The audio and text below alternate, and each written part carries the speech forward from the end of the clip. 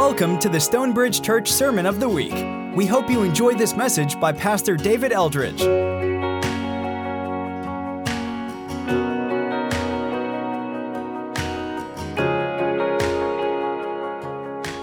Mark 1. So last week we just started with Mark. A few highlights from last week. Topic sentence for the book.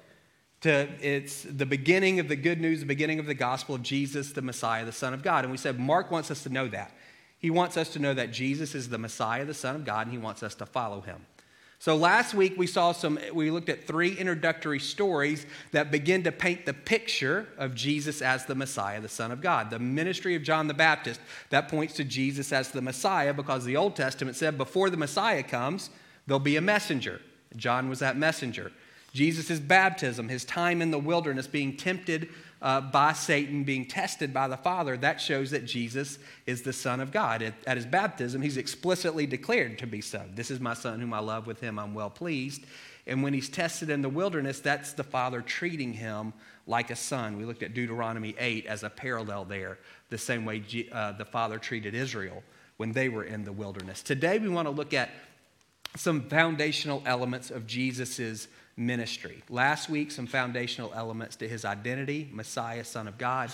Today, some foundational elements to his ministry, his core message, and then his core invitation. And these are things that are going to be fleshed out over the course of the rest of the book. So starting in verse 14.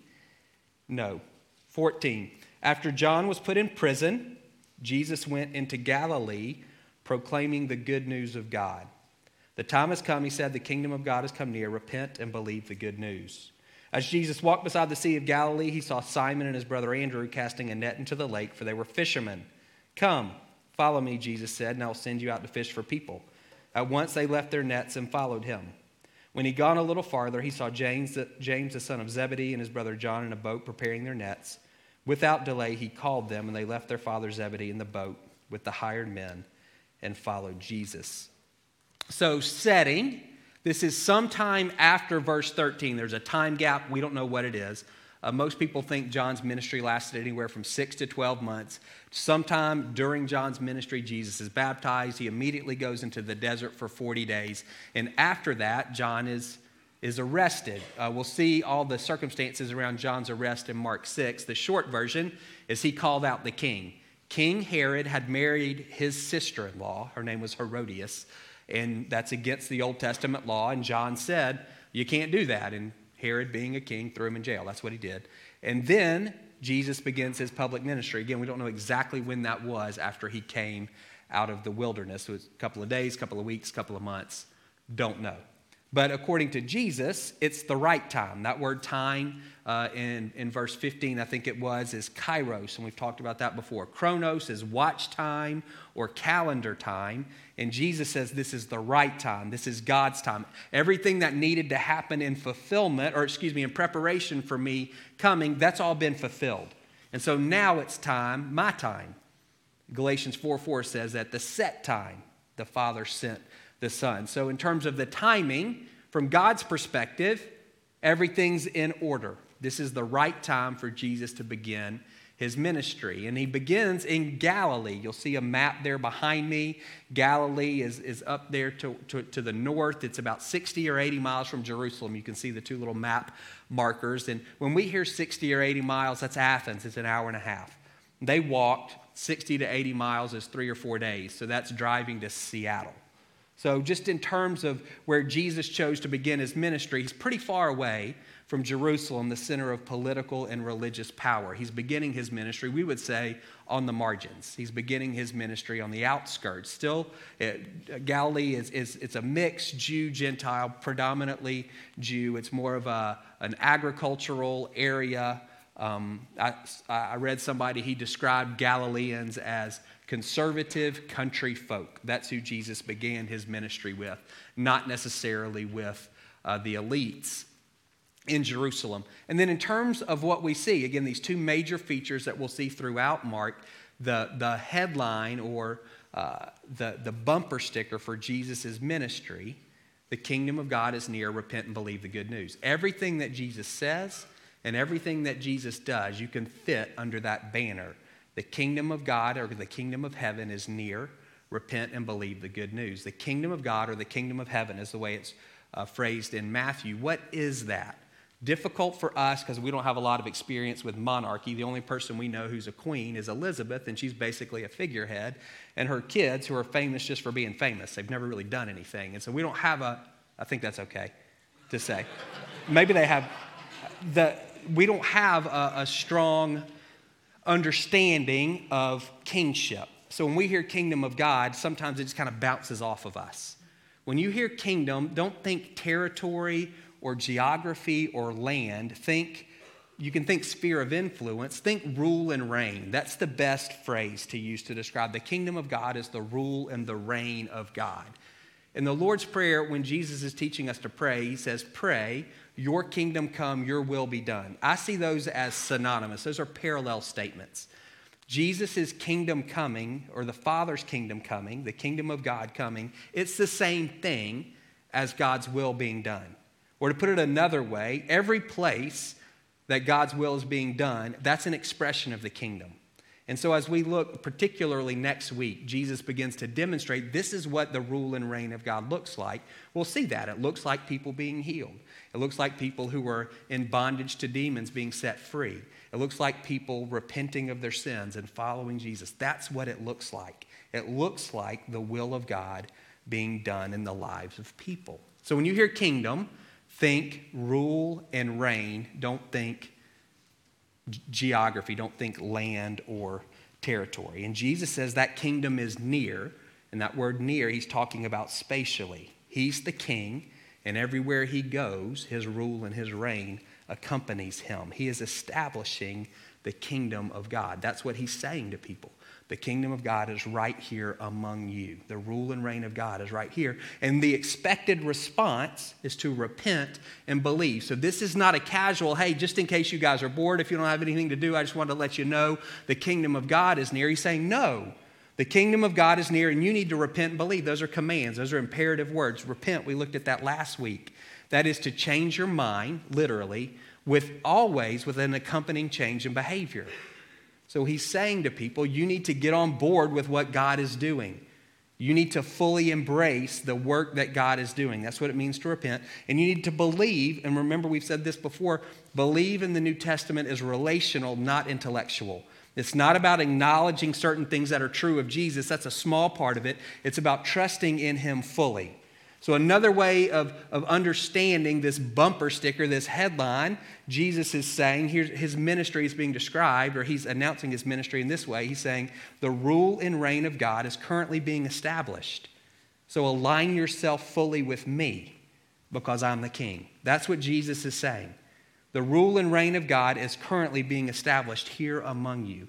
And so you need to align yourself fully with me as your king. And everything, again, that we're going to see Jesus say and do, you can put under that umbrella.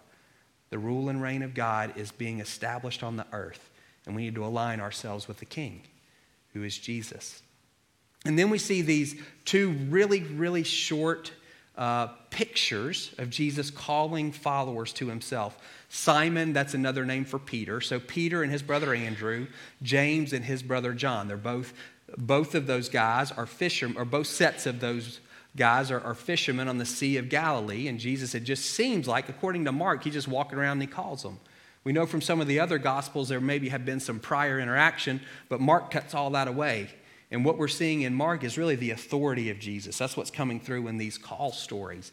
He's just walking up to these guys, and again, if all you have is Mark, you're thinking, he's never met them, and they've never met him. And he just says, come follow me, and they say, oh, okay. And they leave their jobs and their family. And when they drop their nets, this is not just their Saturday hobby, you and your boat on Lake Allatoona fishing. This is their job. It's how they make a living. Are there more significant things in our life than the people we love and the work that we do? And these guys leave all of that. Peter and Andrew leave their nets. John and James leave their father, who they're in business with him. And their work as fishermen as well. Very different picture. It's a unique way of calling. So if you think of Jesus as a teacher or a rabbi, this is not the way teachers and rabbis would develop or collect, for lack of a better word, followers or disciples. The way a rabbi would tend to attract followers, it's more like the way maybe you or me applied for college. We would look and say, this is the one I want, and I'd fill out my application, and if I made the cut, then they would bring me in. It was the initiative of the student, we'll say. I want to connect with DJ, and so I would try to affiliate myself with him, and he would say, quote me Exodus 32:7, and if I did, then I'm in, and if I don't, and he says, you don't know the Bible well enough, you're out. Whatever he decided as the rabbi. Jesus is very different. He's calling people versus waiting to see who's attracted to him. And there doesn't seem to be any prerequisites. He just says, come and follow me. And they do. Again, the authority that we see in that summons is pretty profound. It looks a whole lot like a king. When we think, come and follow me, that 100% it is an invitation. But it's not like the invitation to somebody's birthday party. You can say, I don't know, I'm kind of busy. It's the king. And he's saying, I'm establishing my kingdom. You come be a part of it. We can still say no, but we need to be clear. We're rejecting the king. And that makes us rebels. Because what he's saying is, the kingdom is coming through me. I'm establishing the rule and reign of God. You come be a part of it. And for us to say no, we're rejecting his rule and his reign. And again, we're rejecting the rule and reign of the king. It's a significant thing to say no to. He gives us the freedom to do that, but it's a significant decision that he puts in front of us. The authority of Jesus for him to call people, again, according to Mark, people who they have no personal history, and for him to expect them to drop everything and follow him. I love that picture of follow. If you take it literally, which I think is helpful when we're reading the Gospels, Jesus, guys that have looked through the Gospels and kind of done the math on how far he walked, looking at the distance between towns, over 3,000 miles in 3 years. It's a lot of walking. And so these guys literally are following him around. If they were to say, well, yeah, I'll follow you, and they're just thinking kind of metaphorically, Jesus is on the move.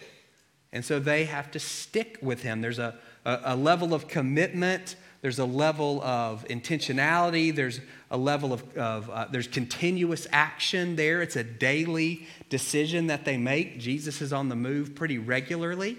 And if there's a day where they quit walking behind him, then they get left behind.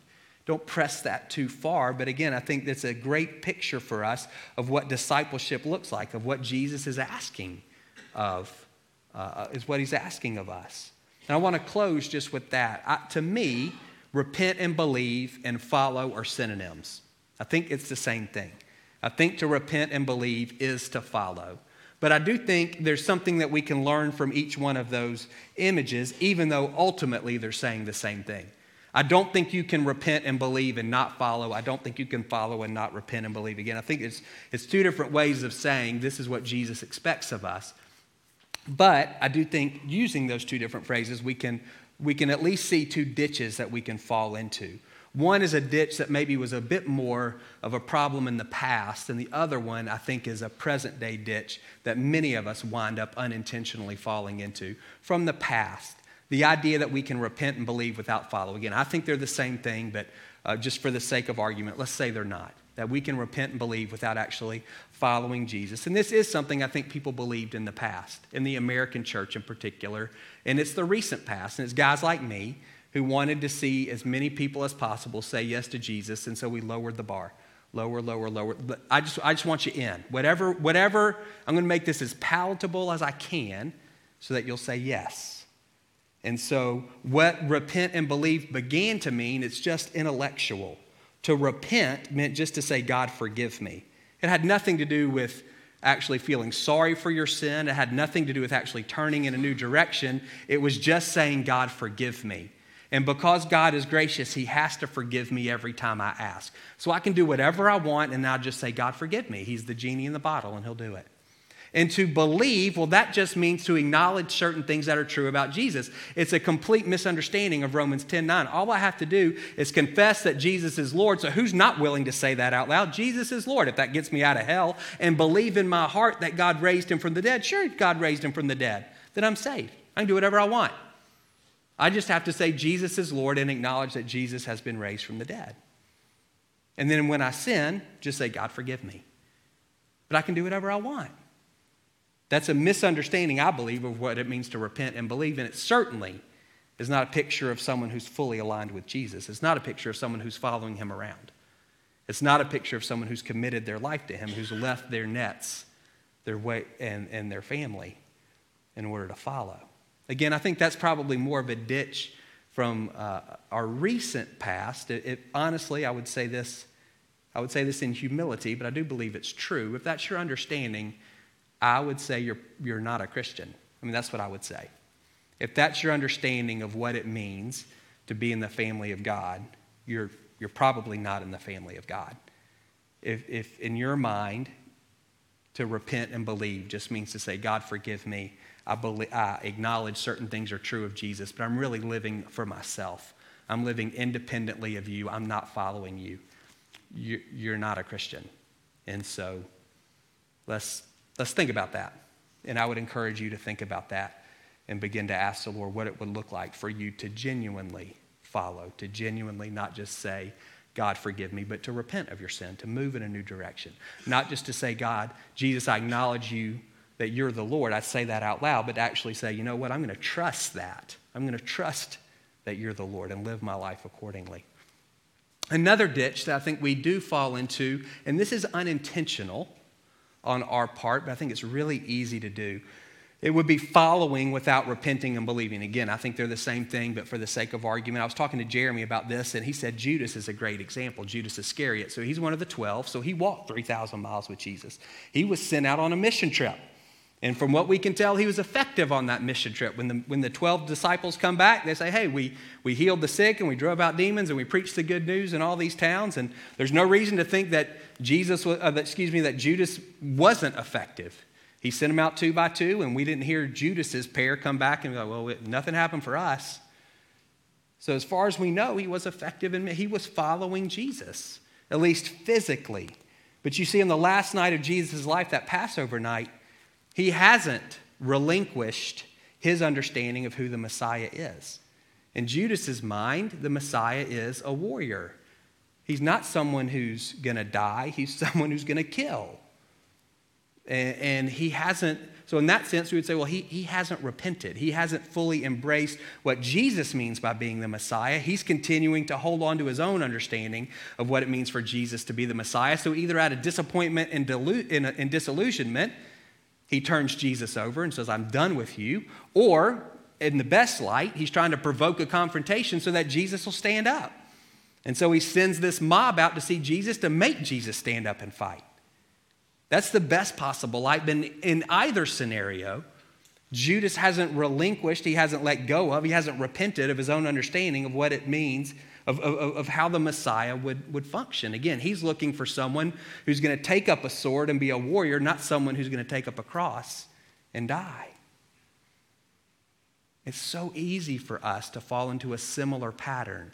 We can think we're following Jesus, but really we're just walking in the same direction with him for a while. And it's so subtle. The line is so thin. You can look historically when there's a renewal in a community and a number of people begin to turn to the Lord, the whole community changes. The standard of living for everybody is increased. People have more money. People work harder. Things are cleaned up. Like physically, things are cleaned up. It's not as dirty. And that's true morally as well. There's things about following Jesus that benefit us. There are things that he wants for us that we want for ourselves. And so we can kind of subtly believe that we're actually following him, that we're submitted to him, but we're not. I want my kids to flourish, and I think you want my kids to flourish. You do want my kids to flourish. And so we actually want the same thing until his definition of flourishing doesn't line up with mine. And then we got a problem. When I think flourishing means get really good grades and go to a really good school and then get a really good job and make really good money so you can take care of me when I'm old. And his version of flourishing is take a gap year and, learn a skill or learn a trade or go on the mission field or whatever that is. I don't like that. You could do more. You could do better. I want my business to flourish and he wants my business to flourish. And again, what happens, and that's great, as long as those definitions of flourishing are aligned. But what happens if what he wants is, what if he wants me to give away 50% of what my business? No, I'm not doing that. Sometimes we don't know. Maybe oftentimes we don't know if we're following Jesus until he asks us to do something we don't want to do, until his way diverges from our way. That's when we know. Am I actually following you, or were we just walking down the same road for a while? Don't hear me saying you're Judas Iscariot, but there is something there about a guy who can spend 3 years living life with Jesus, doing ministry in Jesus' name, and still not embrace who Jesus truly is and the road that Jesus says he has to take as the Messiah. We see a little bit of that with Peter. When Peter confesses Jesus as the Messiah, and then Jesus, first thing he says is, I'm going to die. That's not what Messiahs do. And Jesus says, that's what's going to happen to me. And Peter says, no. And what does Jesus say to him? Get behind me, Satan. There's a rebuke there. Again, there's this, for all of us to recognize this is what it means for Jesus to be the king. And the road that he may be walking is not necessarily the road that we would choose. And that's when it comes, again, that's when this whole idea of repenting and believing comes into play. I don't know where, let's pray. Let's just do that. I've talked enough. And this is how I want you to pray.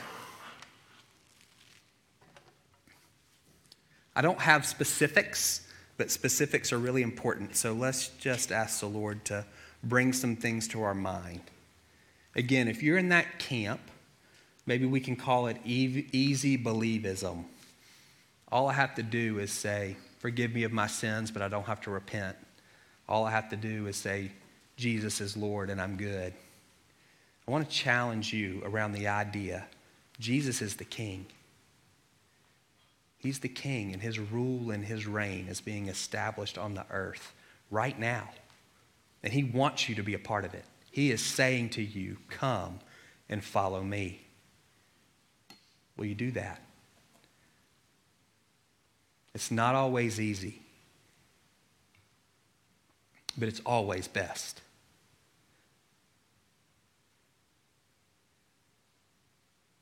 He demonstrated his love for you by dying for you. So the one who's saying, come and follow me, the one who's saying, leave behind your nets, leave behind your father, the one who's saying that showed his love for us in dying for us. You can trust him. I want to encourage you, if that's you this morning, say yes. For those of you who've said yes, you're following at least as best you know how. I want to encourage you, just begin to ask the Holy Spirit this, and go ahead and pray this in your heart, something along these lines. Holy Spirit, would you search me and know me? Would you show me the places in my heart? I don't even know them. Would you reveal to me the places in my own heart where I genuinely think I'm following you, but I'm not?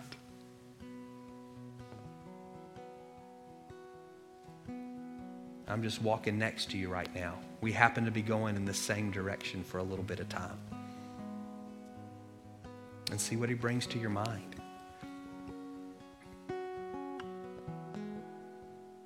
It may have to do with the way you spend your time and your money. If you're a parent, he may be speaking to you about your expectations for your children and what success or the good life looks like for them. Maybe something with your career.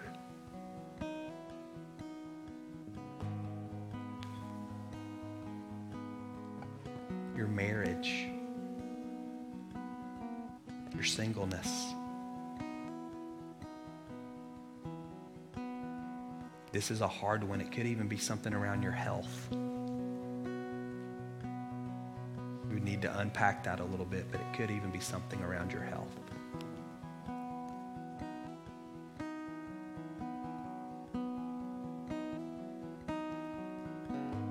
Whatever he brings to your mind, I would encourage you, if you're willing, to say something like this in your heart. Jesus, I acknowledge that you're the king. I acknowledge that you're my king. and that your rule and your reign in my life is total. It's complete. Pray that you'd forgive me for not fully submitting. Would you show me what it looks like to follow you in fill in the blank area of my life? Again, the king who's asking,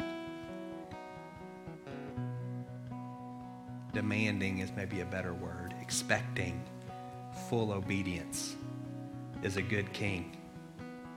You can trust him, but you have to trust him. Holy Spirit, would you help us to do that? Would you show us really practically, feet on the ground, what does it look like for us to follow you? In Jesus' name, amen.